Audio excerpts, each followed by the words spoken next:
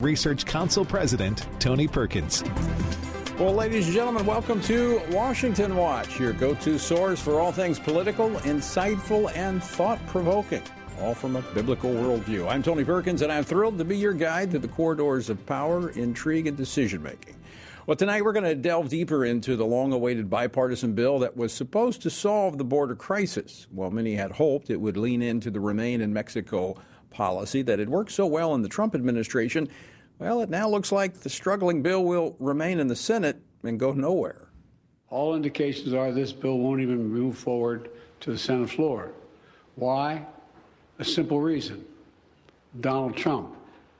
Because Donald Trump thinks it's bad for him politically. Therefore, he doesn't, even though it helps the country, he's not for it. He'd rather weaponize this issue than actually solve it. That was, of course, President Joe Biden. You know, maybe Donald Trump's calling the shots because there's a vacuum of leadership in the country. We're going to talk with Utah Senator Mike Lee a little bit later. Now, speaking of the border, the House is moving forward with the impeachment of the Secretary of Homeland Security, Alejandro Mayorkas. Unlike House Democrats, we take the use of impeachment extremely seriously. While I do not wish to be standing here presenting these articles today, we have exhausted all other options. Our oath to the Constitution now requires us to exercise this solemn duty. That was the chairman of the Homeland Security Committee, Mark Green, on the floor earlier today. Now, President Biden has once again announced he will veto a bill that will secure vital support for Israel in their war against Hamas. And it is outrageous and shameful that the President of the United States would suggest that he would veto support for them in their hour of greatest need. Israel is fighting for their right to exist as a nation. And the President of the United States wants to play games with us? I don't think so. I don't think the American people are going to go along with that. That was House Speaker Mike Johnson this morning. We're going to navigate through the differences among Republican lawmakers this evening over the latest attempt to get funding to Israel in their fight against Hamas. We're going to be joined in just a moment by Texas Congressman Randy Weber, and then later South Carolina Congressman Ralph Norman will be with us. By the way, President Biden threatened to veto the last bill that the House passed to support Israel over 3 months ago. That bill has set languishing in the Senate. Now, keep in mind that this is the same administration that over the last 3 years has given $1 billion to UNRWA, the United Nations Relief Works Agency that has long been tied to Hamas. UNRWA funding was also a focus of debate on Capitol Hill today. We'll see where that debate might lead. And as I mentioned yesterday, an effort to stop the murder of Christians in Nigeria. 200 to 300. 300 is probably the best estimate, murdered on Christmas Eve, and then who died thereafter. And we're not outraged. I am. And I'm tired of us saying, let's just allow normal diplomacy to take its course. That was New Jersey Congressman Chris Smith today in the House Foreign Affairs Committee. We talked with Congressman Smith yesterday about that here on Washington Watch. Well, today we're going to be joined by Pastor Akila Yusuf, who oversees a network of over 200 pastors and leaders in northeastern Nigeria.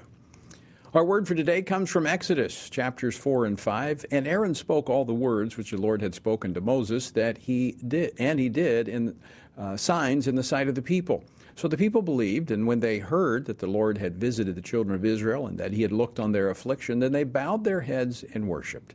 There was excitement and enthusiasm for a moment, but then afterward Moses and Aaron went into Pharaoh. Thus says the Lord God of Israel, let my people go, that they may hold a feast to me in the wilderness. And Pharaoh said, who is the Lord, that I should obey his voice and let Israel go? I do not know the Lord, nor will I let Israel go. He not only refused to let them go, but he also made their life harder. You see, obedience to God will often bring opposition from those who resist God and his word. But, like the children of Israel, we need to stay the course of obedience. For more on our journey through the Bible, go to frc.org/Bible. Well, a lot happening on Capitol Hill as the House votes today. In fact, probably within the confines of this program today, they'll be voting on the impeachment of Homeland Security Secretary Alejandro Mayorkas, who stands accused of refusing to enforce border laws and breaching the public trust. Now, later this week, the House plans to vote on a standalone bill to provide aid to Israel for its ongoing war against Hamas. This comes after Senate Democrats have refused to take up the previous legislation that the House passed 3 months ago. And amazingly, President Biden has once again said he would veto this latest attempt to support our nation's closest ally. Joining me now is Congressman Randy Weber. He serves on the House Committee on Energy and Commerce, the House Committee on Science, Space, and Technology. He's also a member of the House Freedom Caucus and co-chair of the House Bipartisan Task Force for Combating Anti-Semitism. He represents the 14th Congressional District of Texas. Congressman Weber, welcome back to Washington Watch. Great to see you. Thank you, Tony. It's great to be here. Your predictions on the impeachment vote that should happen shortly?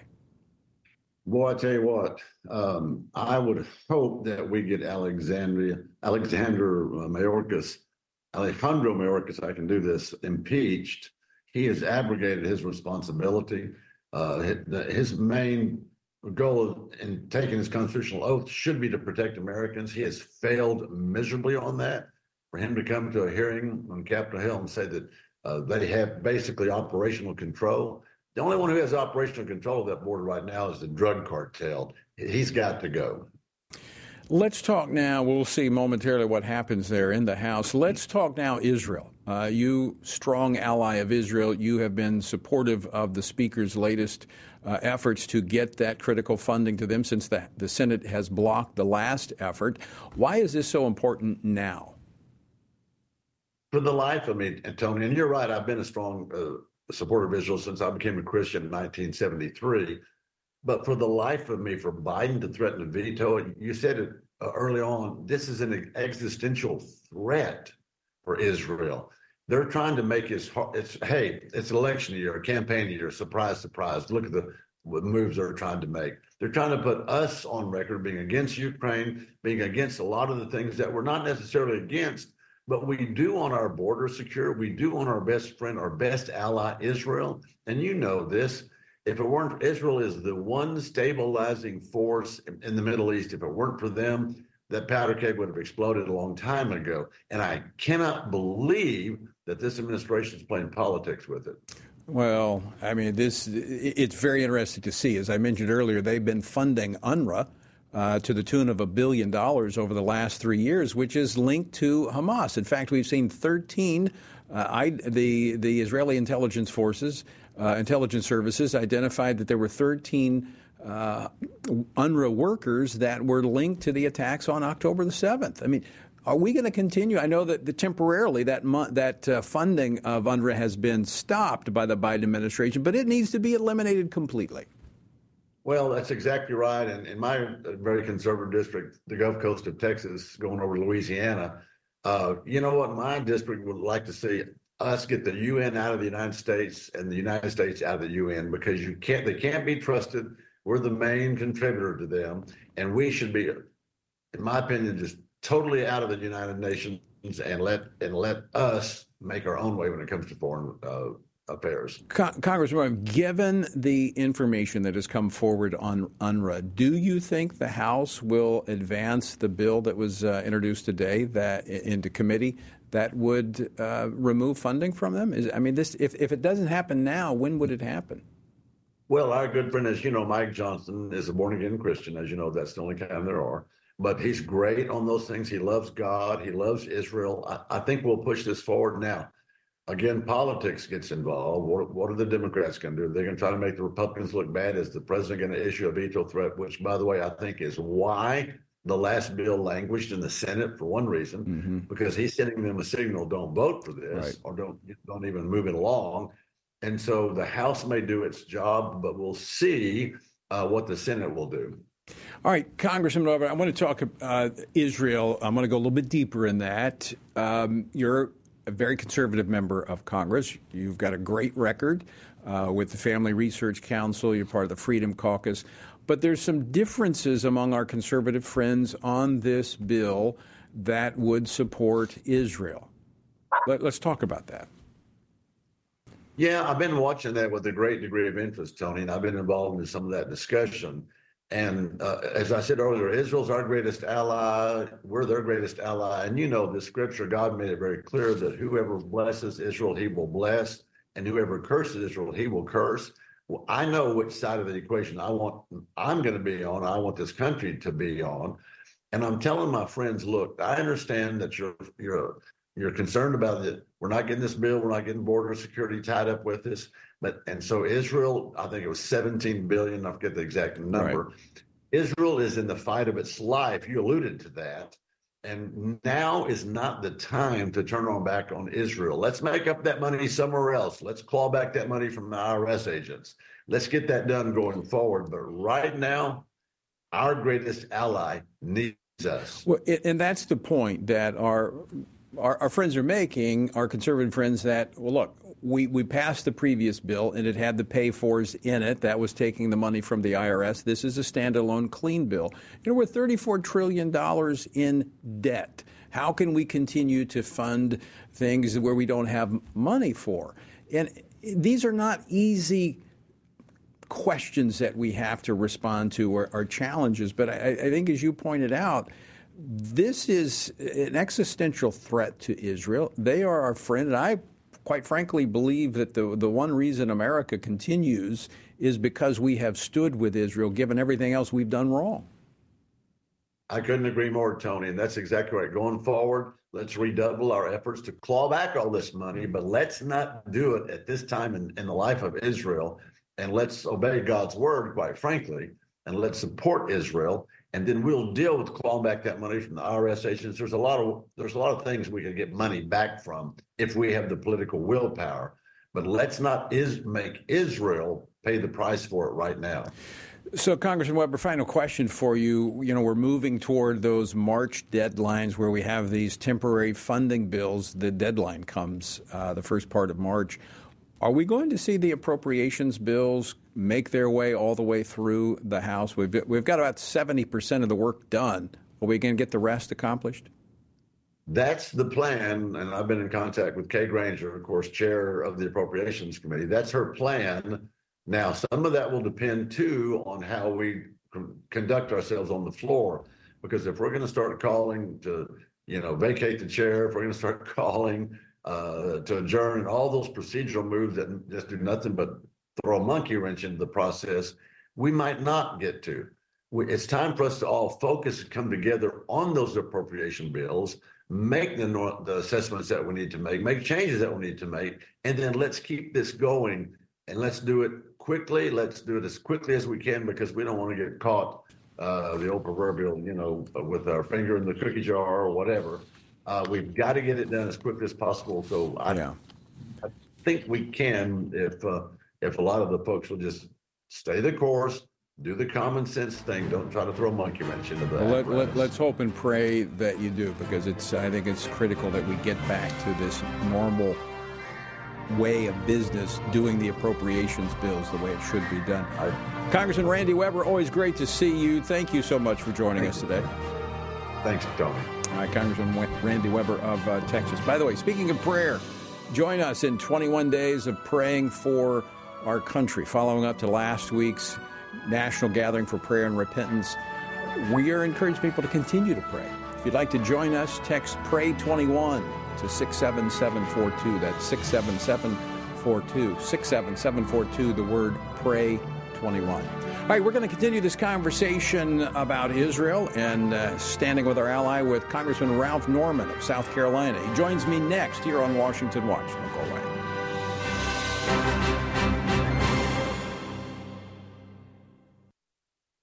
Christians must be sure to faithfully think about the issues that have taken our culture and many of our churches by storm from a biblical perspective. Family Research Council's David Clausen, along with co-authors Denny Burke and Colin Smothers, released a new book, Male and Female, He Created Them, a study on gender, sexuality, and marriage to help Christians better grasp the Bible's teaching about these issues. This study presents a biblical view of homosexuality, transgenderism, and marriage. With this new resource, readers will be given guidance on specific questions related to preferred pronouns, identity, intersex conditions, and other matters that our churches must be discipling their members to respond to with love and biblical conviction. As part of the study, readers have access to supplemental videos by Dr. Albert Mohler, Dr. Heath Lambert, Reverend H.B. Charles, Dr. Christopher Yuan, Dr. Rosaria Butterfield, and others that expand and elaborate the themes of each chapter. To purchase a copy, go to HeCreatedThem.org. Today we find that global persecutions of Christians is growing more menacing every year. Family Research Council's Leela Gilbert, Ariel Del Turco, and Lieutenant General Jerry Boykin's book, Heroic Faith, shares personal stories from those who have endured religious persecution and gives a close look at the dire situations Christians often face due to dangerous and sometimes deadly opposition to their faith. The book's true stories of persistence and faithfulness amidst crisis offer inspiration and hope. Heroic Faith also provides insights into the ideologies driving the hostility and persecution, what steps the U.S. government might take to help, and how readers can best respond to the struggles of the faithful. It is critical for us to learn from our brothers and sisters who are suffering deeply and to do whatever we can to help. You can get your copy of Heroic Faith wherever books are sold or by going to frc.org/heroicfaith. Again, that's frc.org/heroicfaith. Men are constantly told that there is no place for their thoughts and concerns about abortion. However, this attitude ignores the fact that both women and men are deeply and personally affected by abortion. Furthermore, one does not have to be a woman to know that abortion ends the life of an innocent, unborn child. Every man has a role to play in protecting unborn lives and supporting the mothers in their families and greater community, which is why FRC's Center for Human Dignity has released a resource titled A Man's Guide to Standing for Life. This resource was created to help men positively address the topic of life. This guide will equip men with phrases to utilize or avoid, as well as practical tips for helping to protect life and the expectant mother or unborn child he knows. Every man has the opportunity to be an unborn baby's hero by stepping in to support a mother and speaking up for her child's life. Get this free guide at frc.org/prolifemen to learn more about the important role men play in protecting unborn lives.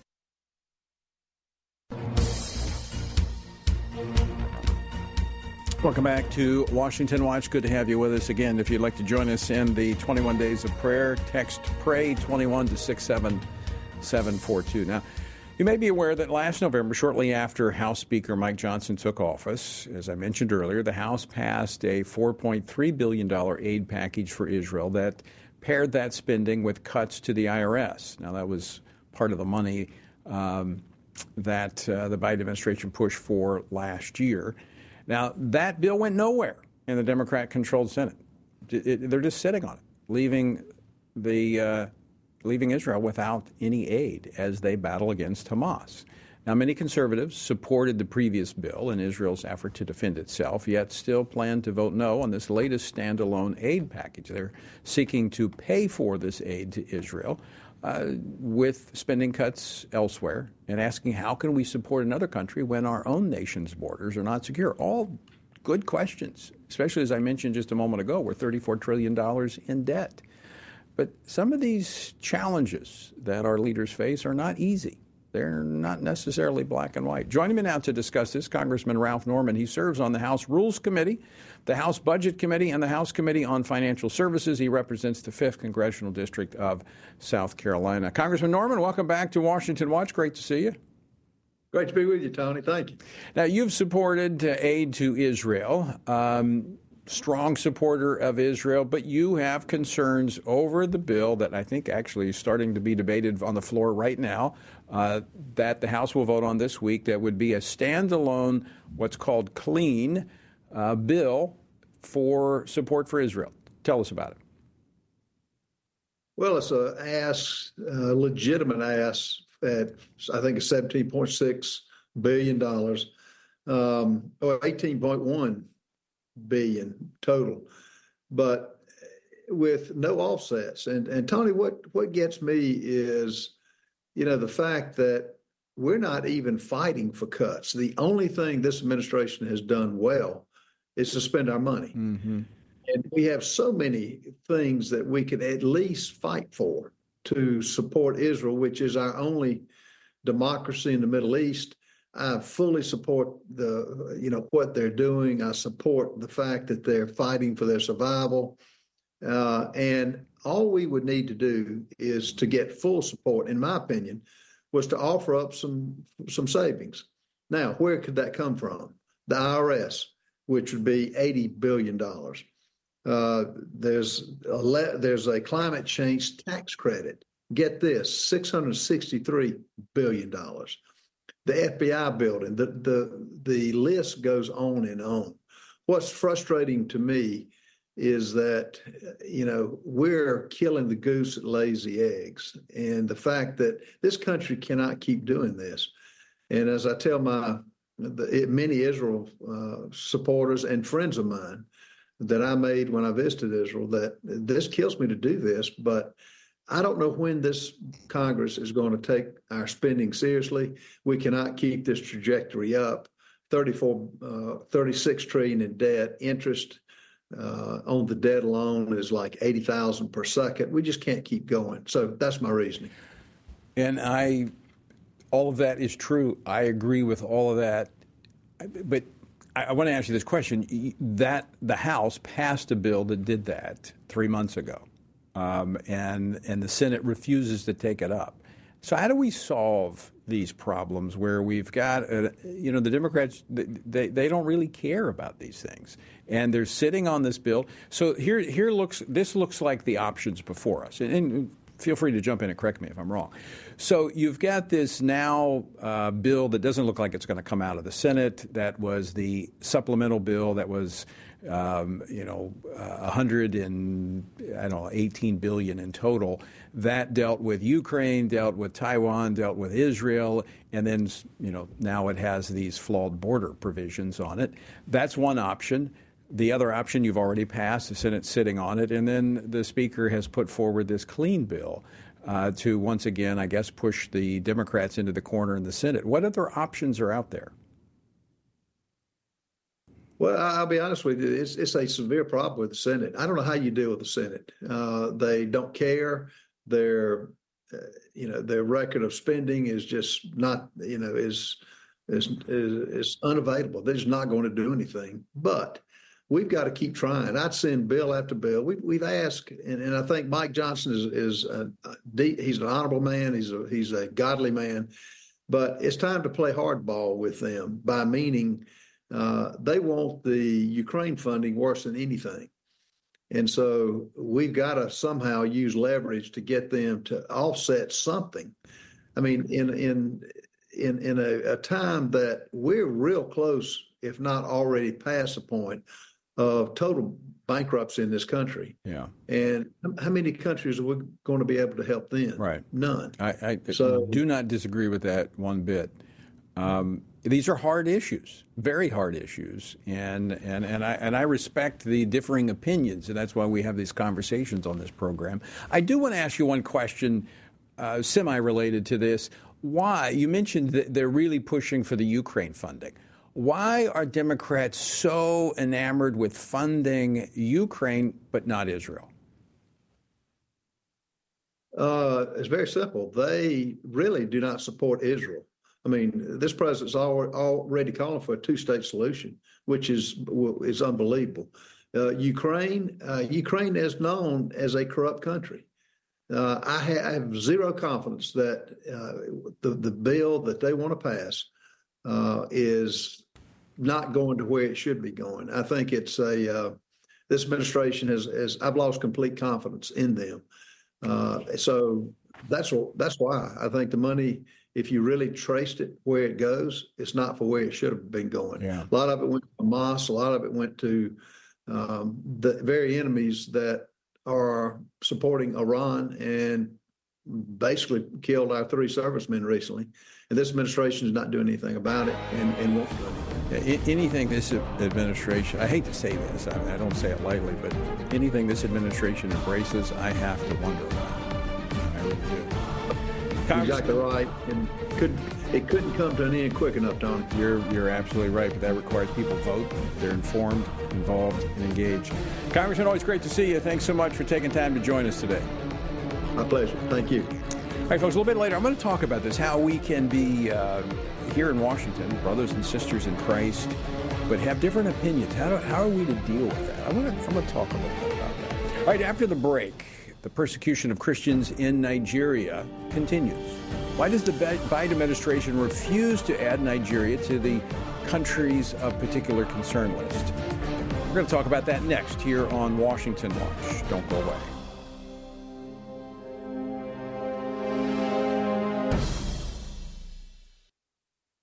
Christians must be sure to faithfully think about the issues that have taken our culture and many of our churches by storm from a biblical perspective.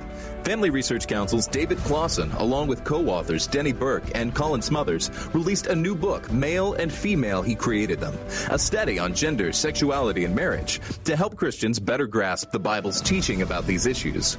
This study presents a biblical view of homosexuality, transgenderism, and marriage.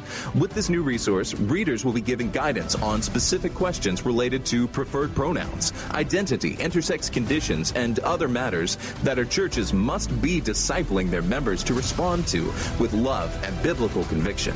As part of the study, readers have access to supplemental videos by Dr. Albert Mohler, Dr. Heath Lambert, Reverend H.B. Charles, Dr. Christopher Yuan, Dr. Rosaria Butterfield, and others that expand and elaborate the themes of each chapter. To purchase a copy, go to hecreatedthem.org. Today we find that global persecutions of Christians is growing more menacing every year.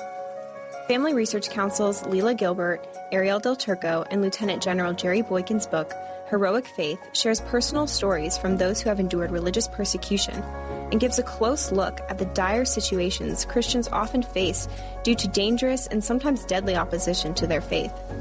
The book's true stories of persistence and faithfulness amidst crisis offer inspiration and hope. Heroic Faith also provides insights into the ideologies driving the hostility and persecution, what steps the U.S. government might take to help, and how readers can best respond to the struggles of the faithful. It is critical for us to learn from our brothers and sisters who are suffering deeply and to do whatever we can to help. You can get your copy of Heroic Faith wherever books are sold or by going to frc.org/heroicfaith. Again, that's frc.org/heroicfaith.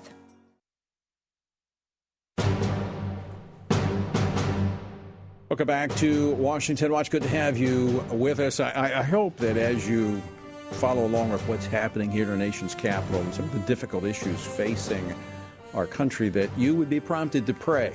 That's what we're told to do. Be anxious for nothing, but by prayer and supplication, with thanksgiving, let our requests be made known to God. And we want to help you with that with our 21 days of prayer.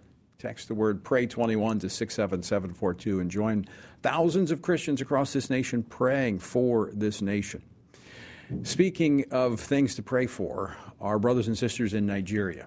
More Christians are killed for their faith in Nigeria. More were killed last year than the rest of the world combined.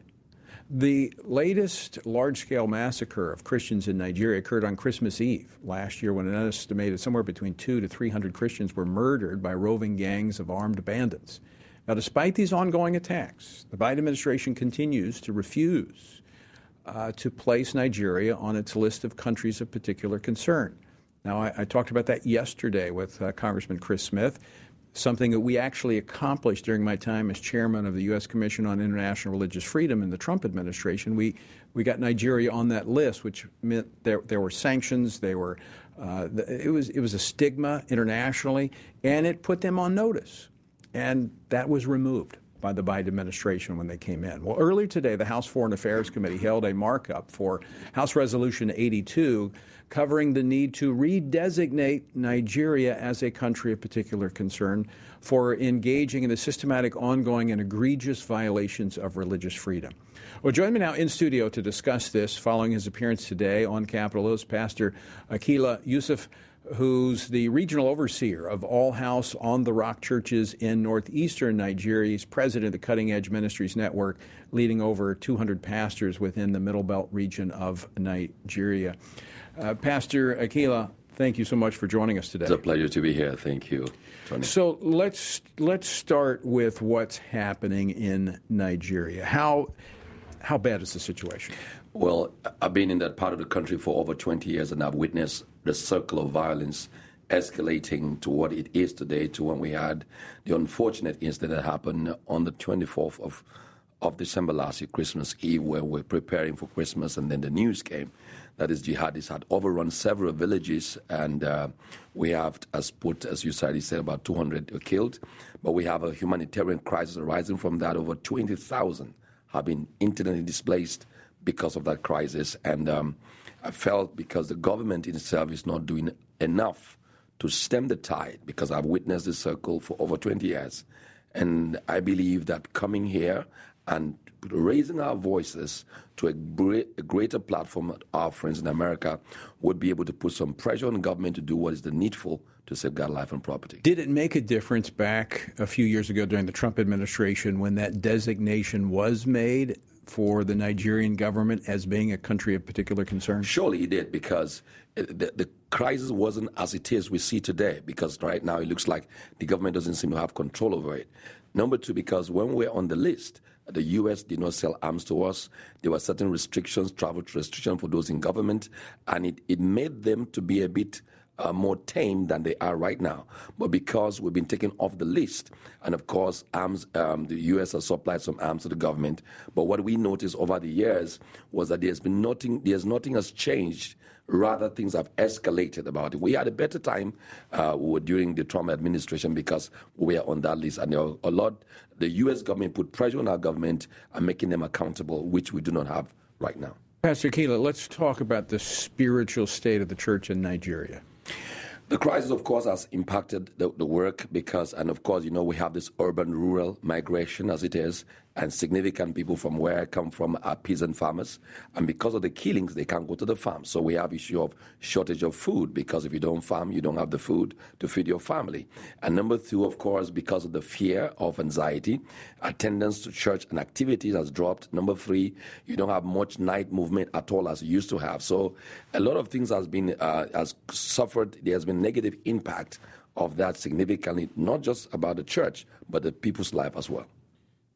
Is it on the verge of a international crisis? I mean, is Nigeria at a tipping point where you're going to see not only internally displaced people, yes, but refugees leaving the country? Yes, and chiefly because when I was at the State Department in December 2022, I mentioned to Ambassador Rashid Hussein about how that it's expedient. America does a needful because Nigeria has over 200 million people. Largest and of course, population. If anything happens over there, it's going to spill over the entire sub-Saharan region. And of course, you're going to have a big escalation that will not just be a Nigerian problem, will become an African problem.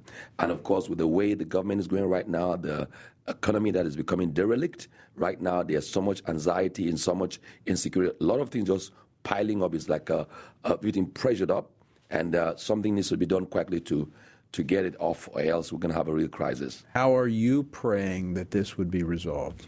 I'm praying, and I'm also doing faith. The Bible says faith without works is dead. Why I'm here is also part of the faith. We're praying, and we have also called on churches to intensify prayer in their local churches, pray as groups, pray as families. That's one level.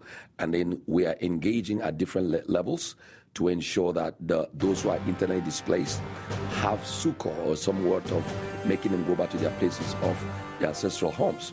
So we're praying and then we are working. So we're using the both hands at the same time to better. Very quickly, we're up against a break, but how can your brothers and sisters in Christ pray? How can we pray for you here in America? They're praying to understand why they're suffering because of their faith. They're praying that they should stand strong in the faith, and then praying that the Lord will supply every need they have arising from the crisis. We will do that. Thank you. We will pray, but like you, we're going to put feet to those prayers, and faith without works is dead. We're going to continue to advocate for our brothers and sisters in Nigeria. Good to see you, brother. Folks, thanks so much for leaning in on this and praying. Pray 21. All right, don't go away. Senator Mike Lee joins us next. Christians must be sure to faithfully think about the issues that have taken our culture and many of our churches by storm from a biblical perspective.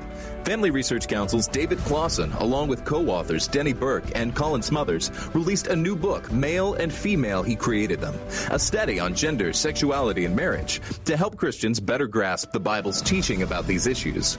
This study presents a biblical view of homosexuality, transgenderism, and marriage. With this new resource, readers will be given guidance on specific questions related to preferred pronouns, identity, intersex conditions, and other matters that our churches must be discipling their members to respond to with love and biblical conviction. As part of the study, readers have access to supplemental videos by Dr. Albert Mohler, Dr. Heath Lambert, Reverend H.B. Charles, Dr. Christopher Yuan, Dr. Rosaria Butterfield, and others that expand and elaborate the themes of each chapter. To purchase a copy, go to HeCreatedThem.org. Today we find that global persecutions of Christians is growing more menacing every year. Family Research Council's Leila Gilbert, Ariel Del Turco, and Lieutenant General Jerry Boykin's book, Heroic Faith, shares personal stories from those who have endured religious persecution and gives a close look at the dire situations Christians often face due to dangerous and sometimes deadly opposition to their faith. The book's true stories of persistence and faithfulness amidst crisis offer inspiration and hope. Heroic Faith also provides insights into the ideologies driving the hostility and persecution, what steps the U.S. government might take to help, and how readers can best respond to the struggles of the faithful. It is critical for us to learn from our brothers and sisters who are suffering deeply and to do whatever we can to help. You can get your copy of Heroic Faith wherever books are sold or by going to frc.org/heroicfaith. Again, that's frc.org/heroicfaith. Men are constantly told that there is no place for their thoughts and concerns about abortion. However, this attitude ignores the fact that both women and men are deeply and personally affected by abortion. Furthermore, one does not have to be a woman to know that abortion ends the life of an innocent, unborn child. Every man has a role to play in protecting unborn lives and supporting the mothers in their families and greater community, which is why FRC's Center for Human Dignity has released a resource titled A Man's Guide to Standing for Life. This resource was created to help men positively address the topic of life. This guide will equip men with phrases to utilize or avoid, as well as practical tips for helping to protect life and the expectant mother or unborn child he knows. Every man has the opportunity to be an unborn baby's hero by stepping in to support a mother and speaking up for her child's life. Get this free guide at frc.org/prolifemen to learn more about the important role men play in protecting unborn lives.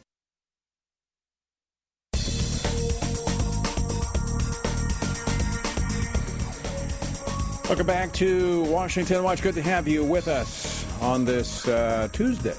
Wow, seems like it's already been a week. All right, so a couple of housekeeping notes before I bring in our next guest. We talked about this last week, but today's the last day if you want to sign on to this.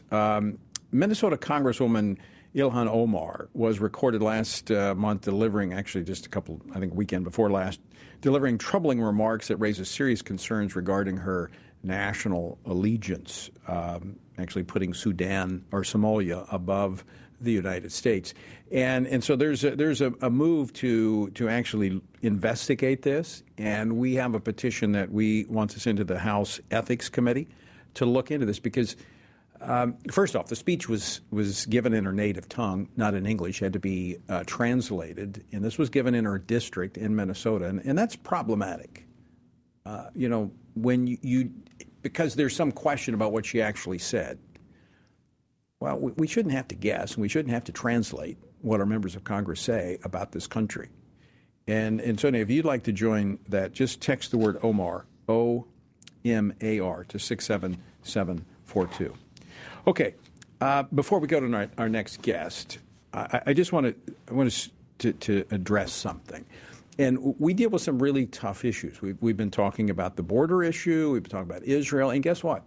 We have friends on both sides of the issue. And I'm not talking about different sides of the aisle. I'm talking about people on the same side of the aisle disagreeing. And we're seeing that increasingly. And that's okay. Absolutely okay. And we need to be able to have vigorous, thoughtful, aggressive debate on these issues. But I think we need to be mindful. And this is not just the members of Congress I'm talking about. It's about us, about those on the outside, too. I think we've got to be very careful about questioning the character of people that we disagree with, especially brothers and sisters in Christ. And I was just reminded this morning of a Psalm 15 by David. It says, "Who may abide in your tabernacle, Lord? Who may dwell in your holy hill? He who walks uprightly and works righteousness and speaks the truth in his heart. He who does not backbite with his tongue, nor does evil to his neighbor, nor does he take up a reproach against his friend, in whose eyes a vile person is despised, but he honors those who fear the Lord. He who swears to his own hurt and does not change. He who does not put out his money to usury, nor does he take a bribe against the innocent. He who does these things shall never be moved." We can disagree on issues, but we should not take a reproach against a friend. And I'm going to be defensive of many of the men and women that I know here in our nation's capital. I know them because I've known them for years, and I sit down with them, I talk with them, I know their faith, I know they love the Lord. Now, we may disagree on issues, and that's fine, but I'm not going to call them a rhino. I'm not going to attack them because of their character. I will aggressively engage them on issues, and we should. But let's just be mindful that we've got to maintain a level of civility.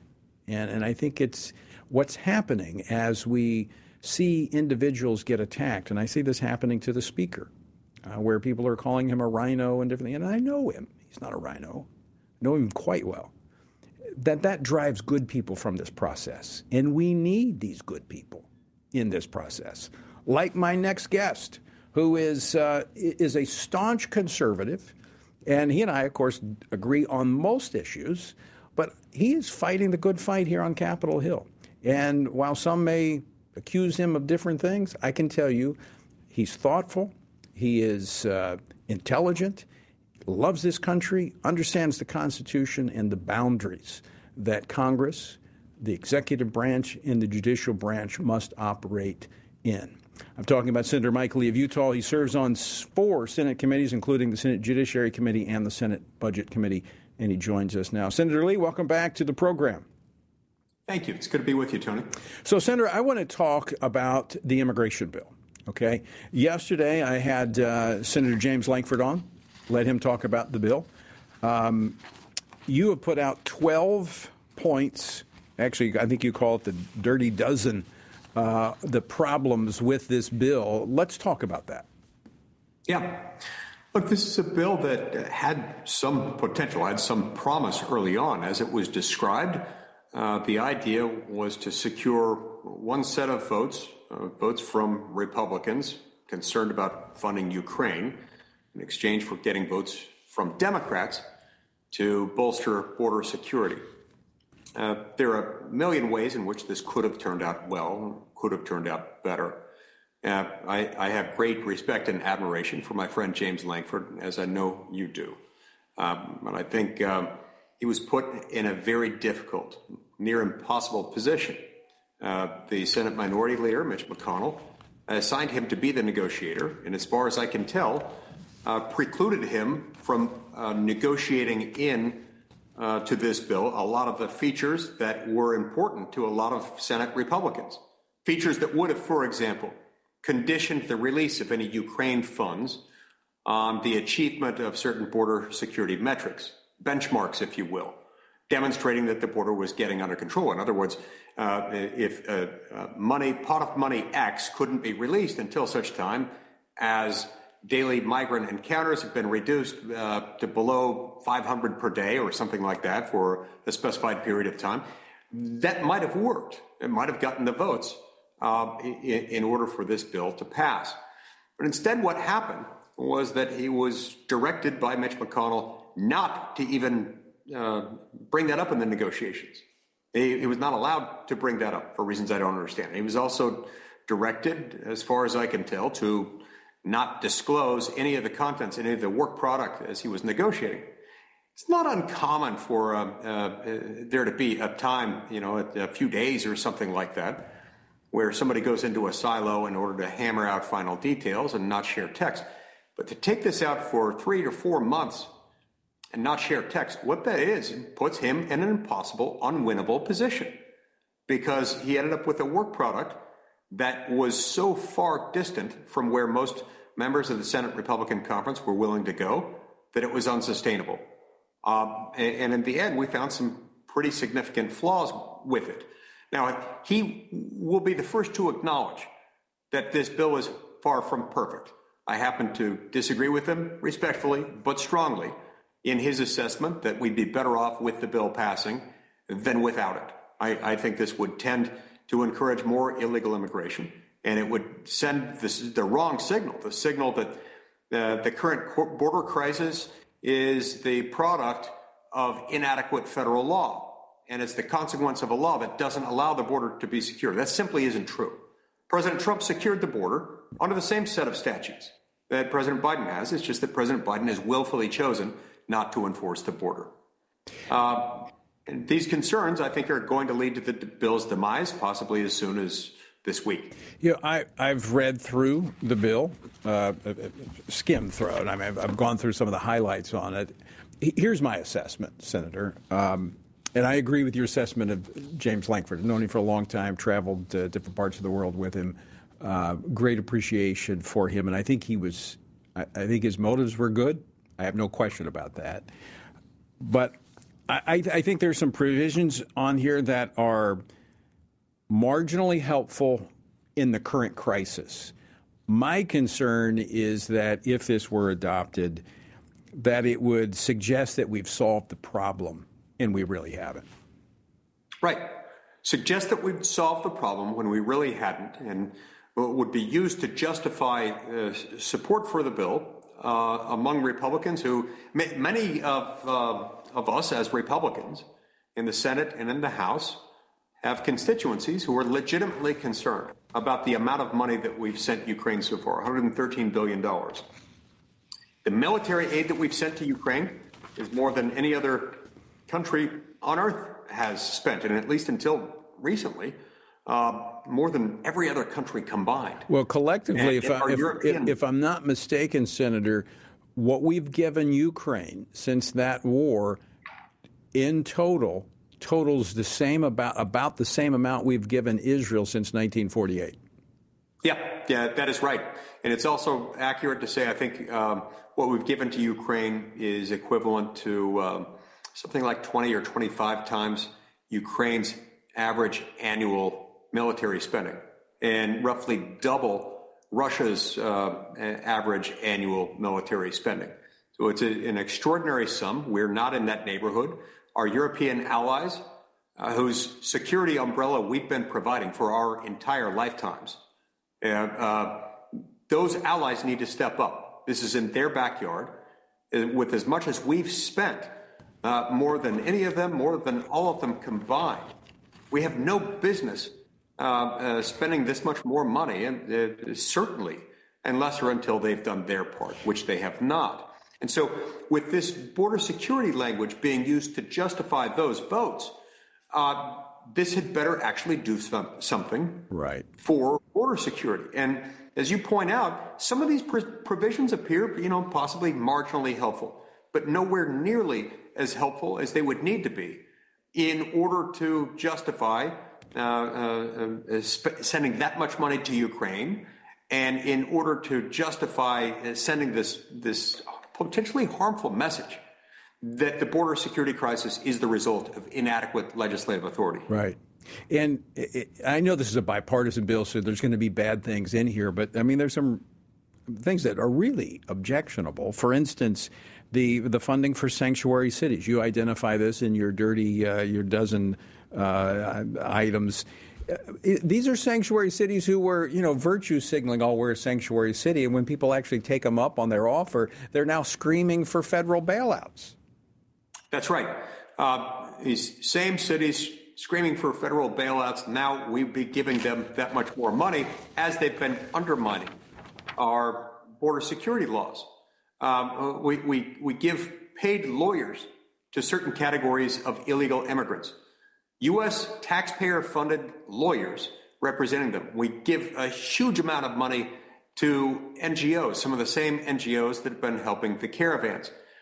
And then one of the features of this bill that frustrates me the most is the so-called Border Emergency Authority. Now, this was the one that was held out as the big promise. This was going to be the big prize at the end because it was going to create, as it was described, a Title 42-like authority whereby the president could shut down the border during periods of border crisis. So we watched with anxious eagerness as this was released. And when we read it, it confirmed many of our worst suspicions and then compounded them. What we found is that at the end of the day, this so-called Border Emergency Authority doesn't necessarily hold up in an administration like this one, an administration bent on not enforcing the law at the border.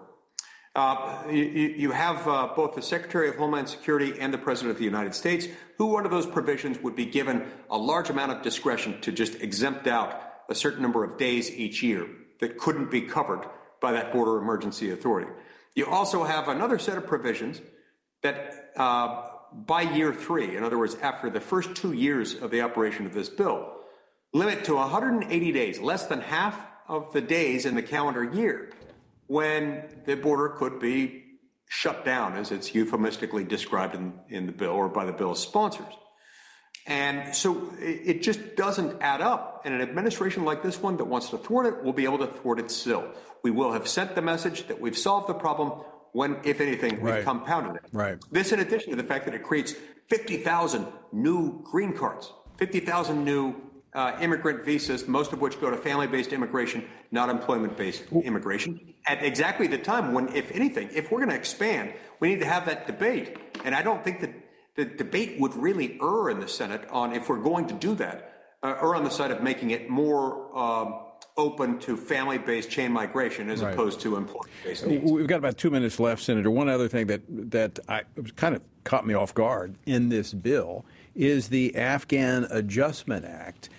These were things we had questions about, some of these people coming in from Afghan that were not vetted carefully. This makes it easier for them to move on in. Yeah, this has been a controversial piece of legislation. There's a reason why it hasn't passed.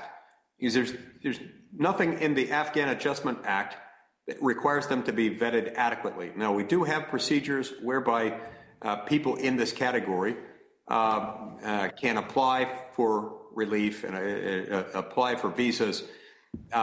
This circumvents those, and it does so in a way that doesn't require them to go through the requisite, what I would regard as the proper amount of vetting. Remember, this is a dangerous part of the world in which America has long had some enemies. And so to have tens of thousands of people eligible to come in under that status without adequate vetting is, in fact, a dangerous thing. Very dangerous, especially when we saw some of the individuals that this administration was ushering in and others that they were keeping out. That's another topic for another day. Senator Mike Lee, out of time, but always great to see you. Thank you for your thoughtful presentation on the concerns of the bill. It's very helpful, and always grateful to have you on the program. Good to be with you, Tony. Thanks so much. All right, Senator Mike Lee of Utah. You can find out more. Go to TonyPerkins.com. Follow the links over. All right, speaking of the border, we still have an active petition that we're going to be delivering in the next week to the House leadership, telling them to stand firm on the border.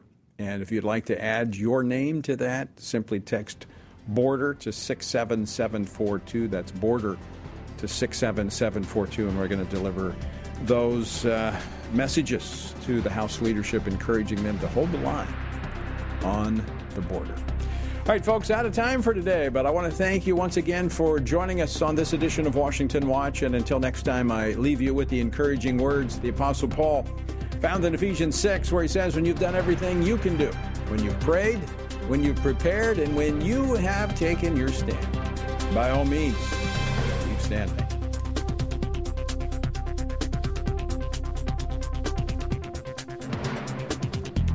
Washington Watch with Tony Perkins is brought to you by Family Research Council and is entirely listener-supported. Portions of the show discussing candidates are brought to you by Family Research Council Action. For more information on anything you've heard today, or to find out how you can partner with us in our ongoing efforts to promote faith, family, and freedom, visit TonyPerkins.com. Also, to leave a comment about Washington Watch, call our watch line at 1-866-372-7234. That's 1-866-372-7234.